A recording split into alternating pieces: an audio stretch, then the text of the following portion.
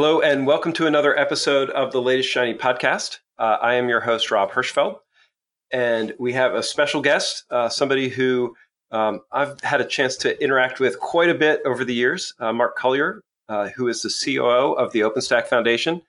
And they have been going through huge transformation as the market changed, as the foundation changes. And I wanted to be able to get Mark on the show so he could talk through what that transformation means and how he sees OpenStack community, open infrastructure communities growing. So, Mark, welcome to the show. Thank you. It's great to be on. Boy, you and I are both Austinites, although I don't think we see each other much in Austin, except maybe I see Jonathan and Lauren running around the trail. They run counterclockwise, I run clockwise. So That's funny. Yeah, I like to walk the trail, but I'm not a big runner. So, you'd have to slow down to run into me down there. One of the if for people who aren't from Austin, if when you get a chance, come do the Town Lake Trail. It's a big thing for us, but everybody has a direction they prefer. So you see people based on whether you run counter or walk counter to them, and that's sort of a very Austin thing, I think, to cross people on the trail. It's important to have a preference, I guess. I've been out a little bit from the OpenStack community. I missed Berlin. It was my first one to miss. Oh no, I know that was a big miss. We missed you. Yeah, I was watching by remote, and it was a big show because OpenStack expanded, and I'm interested in your take. I sort of think of it as expanding the tent. What happened? What did OpenStack do? Yeah, so I think that one of the things that is really important to kind of draw a distinction around, which has never been necessary before, but now it is, which is there's OpenStack, the software. I mean, the word OpenStack means so many different things depending on the context. There's an OpenStack community, there's OpenStack, the software for automating your data center, and there's the OpenStack Foundation, and they've all been sort of obviously interrelated concepts around ultimately building software was always the purpose of it and still is. But I think that what has started to happen is inside of the community and inside of the OpenStack Foundation, which is kind of evolving to try to support the community and just the broader market. There's more open source than ever in the world, and certainly in cloud computing and automation of data centers. And so what's really happened kind of in the grand scheme of things is that if you look in an automated data center today, you may see OpenStack, but there are lots and lots of other pieces. And so in terms of open source as it relates to cloud, it's a much bigger world than just OpenStack. And so a lot of what we talked about and what you saw kind of in the headlines and stuff coming out of our summit in Berlin was about kind of the bigger picture. So as a foundation, we are evolving to support people that want to build tools that are helping automate different pieces of the cloud environment that are above and beyond or outside of or built on or around OpenStack. And in some ways that's just kind of reflecting the reality of how much open source there is out there. And you mentioned the word tent, and I think that's definitely a word that's been used in terms of OpenStack's history, both the foundation, the community. We had a thing that people called the big tent at one time several years ago, and I think just to kind of jump into where I think we're evolving, back at the time, there was somewhat myopic view, I think, in retrospect, looking back, that as the OpenStack community, when we thought about, hey, cloud computing and open source, that goes in OpenStack. OpenStack is open source infrastructure as a service. There's so many new things people want out of their cloud, put it in OpenStack, put it in OpenStack, put it in OpenStack. And what that ultimately led to was just lots and lots of sprawl, lots of projects in sort of inside of this big tent. And I think the realization we came to over the last few years is that you don't need to put everything inside of one thing called OpenStack. It's actually counterproductive. And so there was a lot of realization that, that was confusing to the market. It was confusing to a lot of people to just kind of try to shove everything under this, this term OpenStack. And so what we've started to do is to help people that do want to develop in the open in a similar fashion or a similar methodology in terms of open collaboration as OpenStack was developed, but they don't actually, the thing they're developing shouldn't go into OpenStack. It can be in the OpenStack sort of summit or community. We can talk about the evolution of the summit, but it doesn't really belong in OpenStack proper. So that's kind of the big difference here in terms of some of these new pilot projects. We have 4 pilot projects now that are focused on solving problems, related to automation and infrastructure that aren't part of OpenStack, but they are happening inside of kind of the tools and processes of, that were established by OpenStack. So Right. I'll take a breath now, and you can. Well, there's a ton of pieces to decompose on this because, and it helps to have a lot of history. So I want to be careful that I don't just jump straight through for the history. The things that you're describing, I remember at the Sydney Summit, which was a year ago, being things where we really did start to say, hey, there's a need for community. Which to me is as important as open, right? So there's license, which I think OpenStack has some opinions on, and I want to talk to you about. But community. Do you feel like community and license are you have to have one to have the other, or can we have a community that forms, around something that has a different license or a variant license? Yeah, that's a great question. I apologize if I crammed too much into the first answer, No, but it's all good. I took notes. We're gonna decompose. I have obviously a lot of time to think about the stuff, but I think that one of the things that I talked about in my keynote in Berlin a couple months ago was specifically about the way that we do open collaboration historically inside of OpenStack. And we call them the 4 open. So one of them is open source, which is, as you said, the license. One of them is open community, and they are different. And whether you could do one without the other, I mean, you can certainly do open source without open community.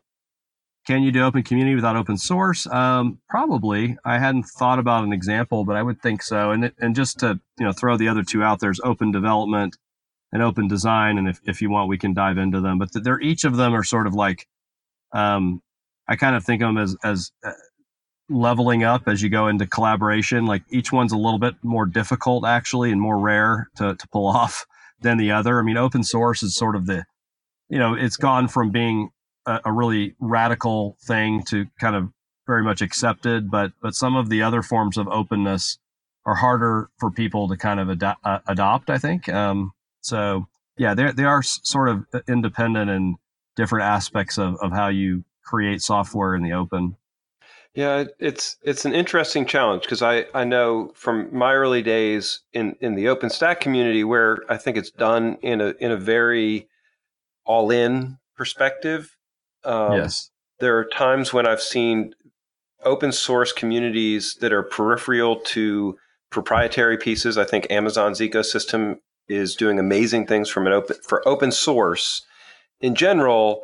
But at the same time, lately we've seen cases where it's also eating the revenue options for the people who are creating open source. And so there's a sustainability question around that. And it's ultimately one of the and I won't. Let's be linear. Do you see a sustainability model in this, right? With the 4 opens, right? We talk about having an open community and collaboration and design and having all these things happen in public spaces, which I think is really important. But at the same time, there's a lot of time, people's time being invested here. How do you make all that open become a commercially viable thing? Yeah, I mean, I think that it's a extremely important question, and I definitely don't have all the answers, and it's also very much in a state of flux, as you mentioned. there's kind of the big three, public cloud providers in particular, Amazon being the biggest, that a lot of people would say are kind of eating the monetization or making most of the money, to put it more simply, without necessarily putting a commiserate amount of investment back in. And I think that's absolutely fair and accurate. And people that would say, hey, that's a threat to sustainability of open source, I think is a very valid fear. There are a lot of different, notions starting to come around in terms of licensing that are attempts to address that. And I think we can put a pin in that and dive into that later if you want. But I honestly don't know that I have like the magic answer. But in terms of the way that we have historically done it, I think you're right. The OpenStack community has approached openness in a I guess I don't want to use the word extreme, but I would say very committed. I guess on the spectrum, more towards open than a lot of them. I mean, there are lots of open source tools for which there's one company really that dominates. Not to say that that's right, wrong, or indifferent, but I would say a characteristic of the OpenStack way, if you will, is multiple companies kind of involved in terms of monetization, and whether in the long run that's the right model or the only model remains to be seen. But I do think sustainability, ultimately means being able to survive changes in the environment. And I think OpenStack has excelled at that. We've seen companies enter and exit, and new companies come in from different backgrounds and different regions. So if one company, abandons ship, so to speak, is your project in peril, I would say that would be a bad situation. But as it stands with OpenStack, it's still one of the top 3 most actively developed projects in all of open source. So the kind of portfolio or diversified model of having lots of people working on it and working to build business around it, I think can work. But I do think it's not going to fit every scenario. That was one of the things that I think was both a pro and a con for the big tent pieces, is that it made OpenStack resilient. If a company that was sponsoring something in the big tent went away and a project sort of died with it, then it didn't make it created some disturbance, but it didn't overall overwhelm the project. It was very distributed from that perspective. At the same time, it felt like it didn't create a very focused I love the word core, but it and that I say that at the time we were trying to avoid saying there was a core component, but it also diluted what the message was, because individual companies would market their participation on one region, one subpart of the project, and the whole project was not as clearly delineated as a consequence. Yeah, and I think that that's absolutely right. I think you're right. I think that in a lot of ways, the big tent was a mistake. Not sort of in a binary way of it's all good or all bad, but I do think that that losing definition around the core, looking back on it, was probably a mistake, because for just a lot of reasons. I mean, you want to build a core is something you build around, and I think that if you think about how we're approaching it now, I do believe we've learned some lessons that that are influencing our current approach, in the sense that there isn't as much activity to add new things to OpenStack. The idea with some of these newer projects is to build around a core, an OpenStack core, and these other components, whether they're for CI/CD or for container security or edge computing, are really meant to build around that core. They're not part of OpenStack, but you're right. I think that losing some focus and the ability to clearly communicate what is OpenStack was a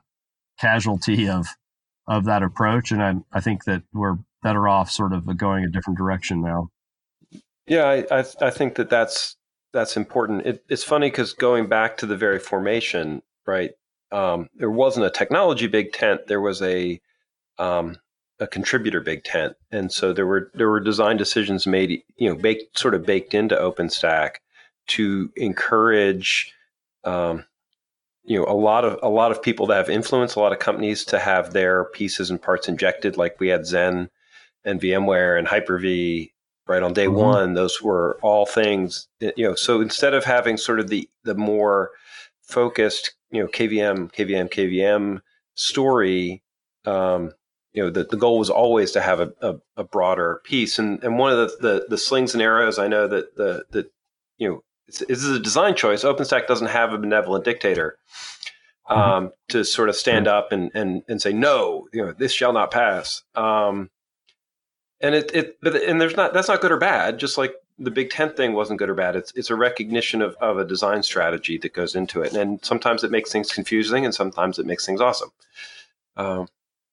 So one of the things in the four opens that I notice really stood out to me from a license perspective is it starts with OpenStack is not open core, which means something different than what we were just talking about. Given some of how people think of monetizing OpenStack now, years after OpenStack has been started, how do you see that? Why is that statement the first line?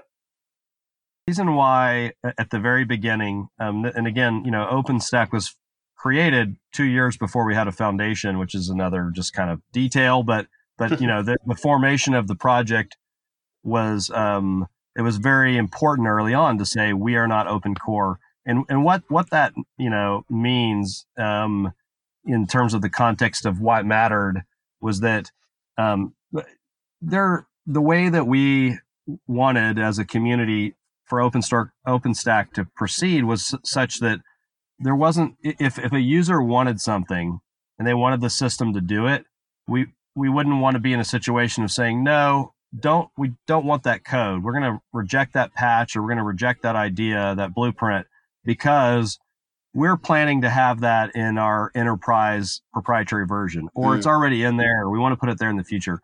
And some of the other projects, honestly, that existed in the space before OpenStack had that approach.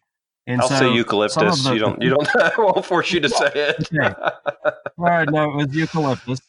Yeah. So I mean, it's really interesting to me to think about the conditions that cause people to start a new project in a space where other projects exist, and you can see this in all kinds of other, config management, for example. But there are lots of cases where like a new project comes along and you say, why? Well, one of the reasons this happened and why it's, not wanting to have open core was in part related to a reaction to, why the project started in the first place, which is Eucalyptus, had an open core model, and there were users of the open source Eucalyptus tool who tried to submit patches. This is secondhand, this is what they told me. It wasn't me personally, but they said, look, we wanted to add, XYZ feature to the Eucalyptus open source. And we were told, no, we don't want that patch because that's a feature that's inside of the paid proprietary version. So, again, I think it was clear early on that the OpenStack community and the people that wanted to come around and create this in the first place did not want to recreate that history. They wanted to say from the beginning, we are going to take in code that solves problems related to this domain. It's not going to solve every problem, but and that's why you have to have a clear mission statement, and we can get into a whole rat hole of mission statements. But basically, trying to build a cloud platform for infrastructure as a service. If it's relevant to that, we're probably going to want to take it. And if we said no, it wouldn't be because somebody involved in this wants to create like a paid proprietary version. And this is a really hard problem in open source. I think we're seeing a whole fleet of people weighing in with opinions on what the right way to commercialize open source. Or I saw some articles shaming people who have open source projects that they can't monetize, and I equally distressed about sort of if you don't know how to do it, you're a bad business person type of thing. And so going back and looking on it's really important. I do think and and this is a little tangential to OpenStack, but at the same time, I think that to run a foundation well, you have to keep an eye on people in the foundation getting commercial benefit because they're sustaining the project, they're sustaining the foundation. Is there something special you look out for from that perspective, or advice you would give people who are looking to be part of a monetizable component for open infrastructure? Yeah, it's a good question. And it's something I definitely think a lot about, but at the same time, I don't know that I have like a ready-made answer. I think that, one of the things that, that we think about is when it comes to building a platform is it's solving a common problem that lots of people have. And I think that, in terms of how people are going to adapt their business models, it's not necessarily something that's an open source only problem. In what the broader thing that's actually happened is this kind of operations world where everything is being delivered as a service. And it is true that if you had the magic key and you could look under the hood at Amazon Web Services, you'd most likely find a massive amount of open source. But even if it was all proprietary, it's still sort of the same challenge, right? It's like someone's operating something as a service. How are you going to compete with that? And, you can also operate as a service. But, I guess I would say that the fact that services are competing with sort of a traditional software as a service is competing with software not as a service is probably like another trend that isn't necessarily like directly related to open source, but it's related to monetizing the business of writing bits. That is definitely something everyone's grappling with at the same time. And so I think it's something that's hard to tease apart the way software is getting written and the fact that it's open source with like who's making money on it. But I do think that if we end up in a world where everything's delivered as a service and there are only 3 companies doing it, that's probably a really bad place for anyone that's not one of those 3 companies. Including those 3 companies, to tell you the truth, based on how they pick up new ideas and new technology. It's not all coming from them. Oh yeah, that's a very good point. Yeah, so that's a really good point. So in the long run, if the well dries up for all the innovation that they're productizing, then that wouldn't be good for them either. So I don't know. I might be going off on a tangent from your question. I think because I think that it's easy for people to lose sight when they talk about OpenStack, right? Or they talk about where you want to go with open infrastructure. And I want to talk about the other projects a little bit to forget what we're trying to do, which is innovate, build software, right? And it's software at the end of the day. If it's all services and all behind the scenes is a proprietary, as a service offering, then, we're not going to see that amount of innovation because it's at the end of the day, when you're running a service, changing that service you need pressure to want to change it. It's just, that's markets. And I think it's easy for people to get confused about that. I also think on the flip side, I think it's hard to we saw this right in the OpenStack days, and I was guilty of this too. We had a ton of these installer wars, where the the utility that created some of the tragedy of the commons components that you were talking about, where OpenStack's core for opens is designed to sort of minimize the tragedy of the commons problem, where everybody sort of goes and fixes their enterprise pieces, and the core of the system gets smaller and smaller and smaller, or isn't maintained. Yeah, boy. So I think that there's some balance with those pieces, and you're doing a good job illustrating it. Boy, I have a couple of things that I wanted to talk about. One of the weird ones, before we jump to the new infrastructure projects, is this in versus out thinking, that I think is super important to sort of take on and ask about. One of the things that can be a challenge in a community like OpenStack that I feel like really embraces itself, I think, which is good. But it has a tendency to then say, well, you're not in the community. I don't want, you have to come in before we'll talk to you, or you have to come in before you're embraced as part of the our open source efforts. How do you navigate your community and having an identity for that community inside of these broader inside of these broader open source ecosystems? Like Kubernetes is a good example. Yeah, I think it's a great question. And I think that, it's actually something that frustrates me from time to time because I'm a big believer in looking at the bigger picture, and that, the idea of like segregating people into specific communities based on their project allegiance drives me crazy a little bit. I mean, there's a such sense in which, from a day-to-day perspective, yes, you're on a smaller team, but if you actually look at the people adopting all this technology, there's a massive number of people that are adopting Kubernetes and OpenStack together. Mm. And if we act like they're just completely siloed and we never talk, then we're obviously doing a disservice to the people who actually want to use this stuff. And I think I said a couple of years ago at one of our summits that it's sort of collaborate or die is the situation in modern technology. And if you're not willing to look outside your little bunker, then you're going to ultimately be obsolete. And so one of the things we've tried to do, and the summits, for those who are not as familiar, it's our event that we do twice a year, and we kind of move it around the world.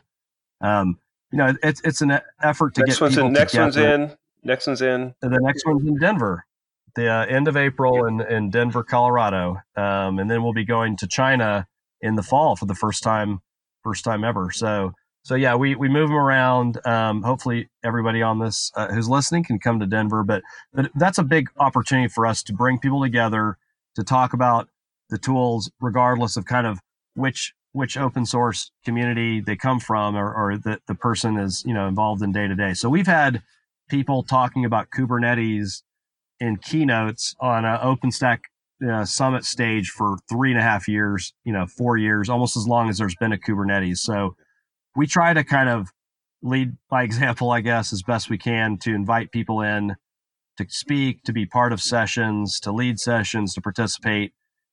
So that's obviously just the in-person piece. There's a lot of things that go on offline. There's a Kubernetes SIG that is about helping within sort of the Kubernetes community's collaboration model, helping figure out how Kubernetes interacts with different clouds. And so, of course, there's always been the Amazon, Google, Microsoft piece of that. But in the last year or two, Chris Hodge, who's part of our community and our foundation, has been real involved in helping within the Kubernetes SIG to get OpenStack as a first-class citizen. So today, when new code comes into Kubernetes, in the gate is a test to make sure it works with OpenStack in the same way it's done historically with Amazon and others. So those are some examples where I think we're and as our foundation as well, just not focusing solely on what projects we quote unquote host, but just focusing on the integration efforts and the testing and the cross-community stuff.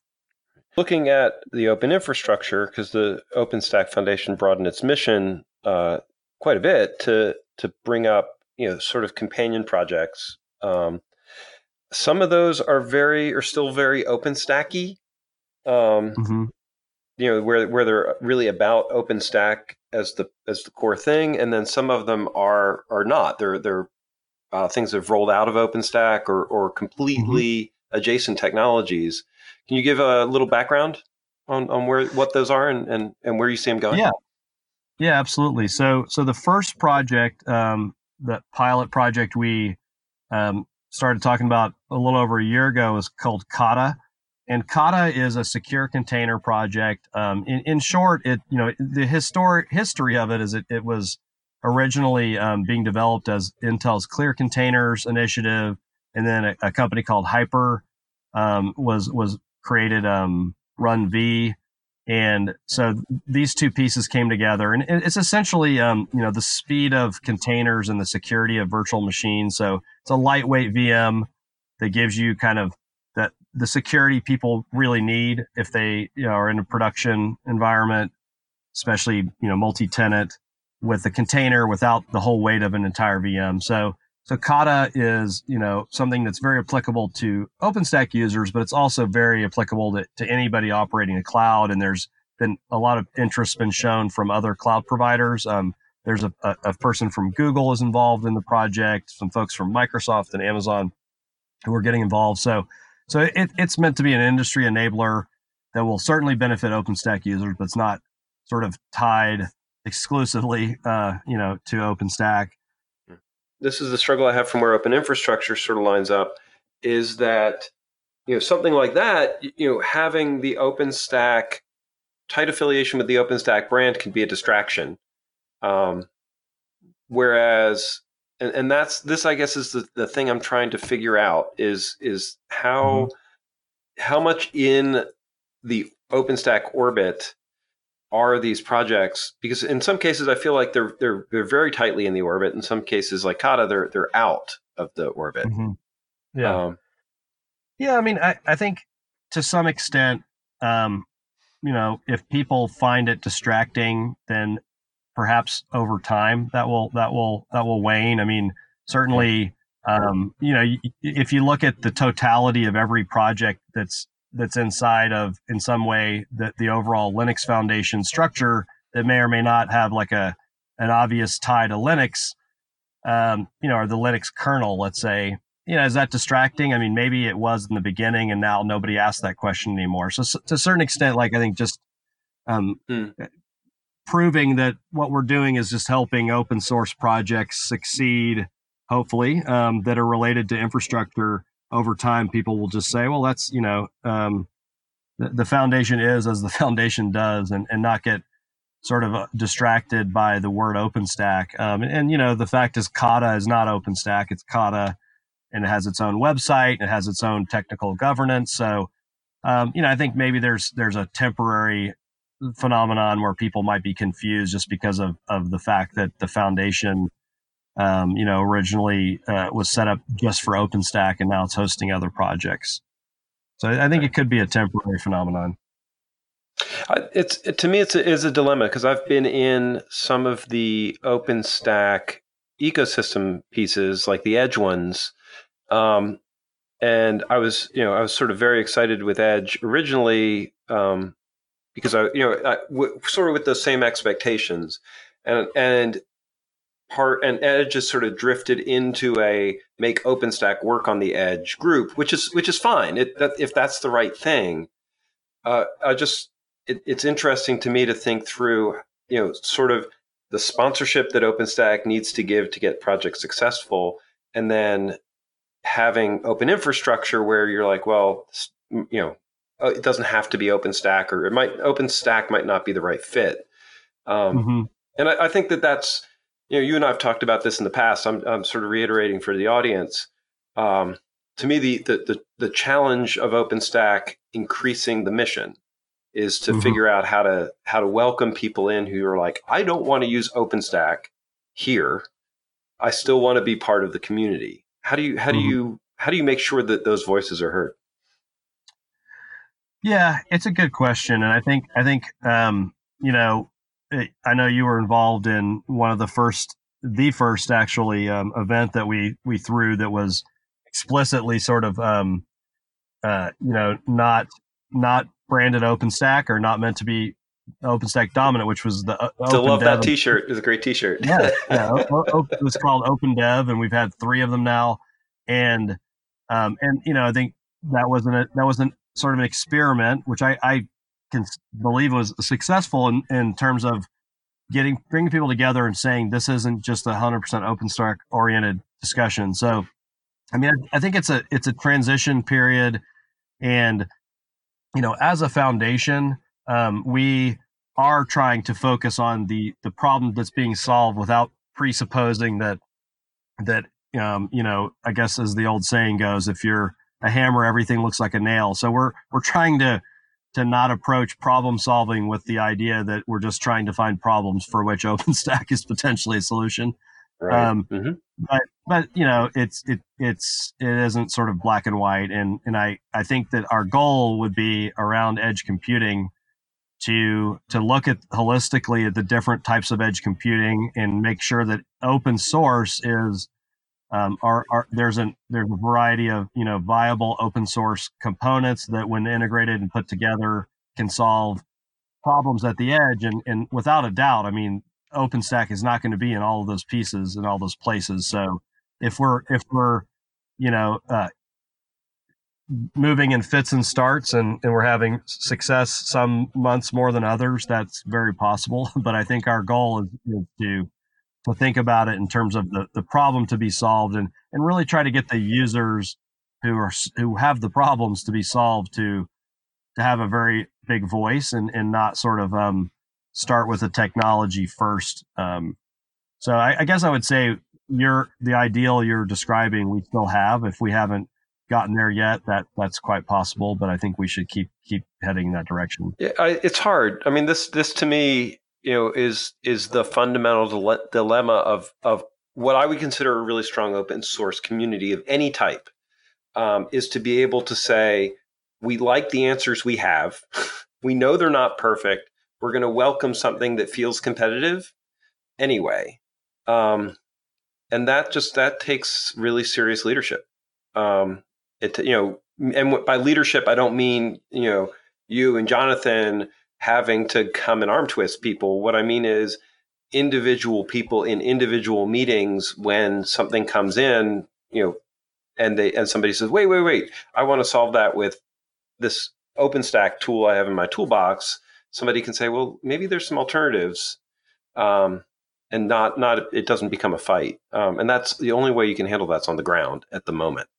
And it's just hard. Yeah, that makes sense. It is hard. It is hard. I think, generally my biggest, I guess, reminder that I try to tell myself on a regular basis is like, keep looking at the bigger picture. What are the bigger trends, and not, just to make sure that we don't have our blinders on. And if you look at the obvious threat AWS is to open source, has been written about, and people are actively like trying to design countermeasures to. Mm-hmm. At the same time, that they just announced the Firecracker project, which is early, and I don't know where it's going to go, but I think that's KVM, a KVM extension. For people should read about it.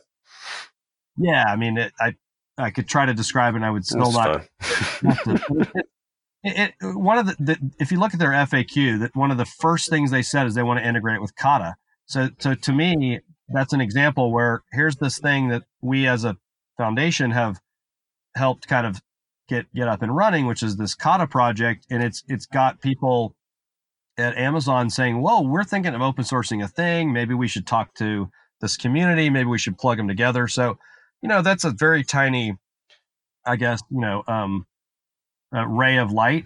but if we can start to see more of the big cloud providers looking at open source and the ways in which we do open source, ideally, which is certainly the most, I guess, I keep wanting to say extreme, but the most open. I don't know. It's not a contest, but we definitely do it in a way that's quite open. Hopefully, that'll be helpful in the long run as a trend. I think that you do it in a way that is very trusting, that members, people using the infrastructure in production are going to invest back in the community.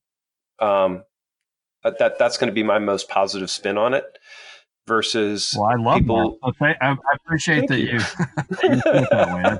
Well, I think it's a mix, because I find that the free rider problem is a very serious problem, and that a lot of open source people creating open source technology, including what we do with RackN, we found that we had to withhold parts of the value proposition because they, for various reasons. One of them is to provide a commercial motivation for this, and so there's an element of people in your community have to invest in your community, and they have to invest dollars in people who are contributing to it commercially. Yeah. So it's hard. There's no easy answer. One thing I've just wanted to throw out real quick because I know we're running out of time, but you asked earlier about open infrastructure and how that relates back to the bigger picture in terms of what's going on at the big cloud providers. And I think actually I missed an opportunity to just say clearly, like one of the things we want to do is to enable people who are enamored with all these higher level tools, whether it's Kubernetes or TensorFlow or whatever, to be able to run that same thing in a fully open source stack inside of infrastructure that's running, top to bottom open source. And so, that I think is an attempt to be part of the solution to this problem that more and more people are becoming aware of, which is that this turning everything into a proprietary service is kind of, ultimately defeating to the long-term mission of open source and the sustainability of communities. So I hope that people that really value the fact that there's open source at a higher level, whether it's container services or AI, machine learning, et cetera, see that the importance of being able to run the full stack. So if you want to run Fargate equivalent on your data center, whether it's public or private cloud, you can do that with OpenStack today, plus a bunch of other components. So being part of the ability to sort of not be stuck, or to be able to run a fully open source solution that is equivalent to what you might get kind of seduced into adopting inside of these public clouds, which are obviously like providing a lot of value, or people wouldn't be going there. I think that's part of what we mean by open infrastructure, and what we're hoping to be able to deliver as be a part of an effort to deliver that. That's what gets me excited about what you're talking about, and I think what we need to be able to figure out how to put these pieces together and improve the utility of the stack. Yes, absolutely. And so I think that's good. I liked the shift when it was proposed. I know it's hard. So and the way I voice hard is when things are hard is I raise flags. So it's part of my personality. Oh, of course. No, it's very valuable. I think very valuable. And you've been a big part of all the success in history of where we got to today with OpenStack. So you've been super involved from many, many years. So thank you for all that as well. My pleasure. I'm proud of the work we did. I feel like we built a lot as a community, and I think that's good. So it's been a long time. I want it to continue. That is important. So Mark, thank you. I feel like we've really sort of had a discussion around a lot of the key things that to me are people should be thinking about from an OpenStack perspective. We certainly didn't put on the sales hat, which I also appreciate. So thank you. Where do people find out about you and about OpenStack and open infrastructure? Yeah, so you can find me on Twitter at Sparky Collier, or you can email me, mark@openstack.org. OpenStack.org is also our website, and the summit, openstack.org/summit. So, and you can always go into the Googles and find most of our stuff, but hopefully be able to meet a lot more people at our next summit in Denver. And I know call for papers for the summit ends in late July, or sorry, not July, January. One of those J months. Yes, it does. And if you're an OpenStack member, voting for new community elected board members is starting pretty soon, right? Yeah, that is all happening in January. I don't have the exact dates off the top of my head, but if you're a member of the foundation, you'll be getting emails reminding you to vote. And I believe the nominations, I believe they've closed. If not, they're closing imminently for the members, candidates that are going to be running. But that's on the website as well. Definitely, if you are a member, exercise your vote. Collaborate. If you're not collaborating in other ways, it's always important to help elect leadership. Because that's what's going to keep the project vibrant. And there's some great people there. There's some really great people on that list. They're all great. I have some fan favorites. All right. With that, Mark, thank you very much. I appreciate the time. Thank you.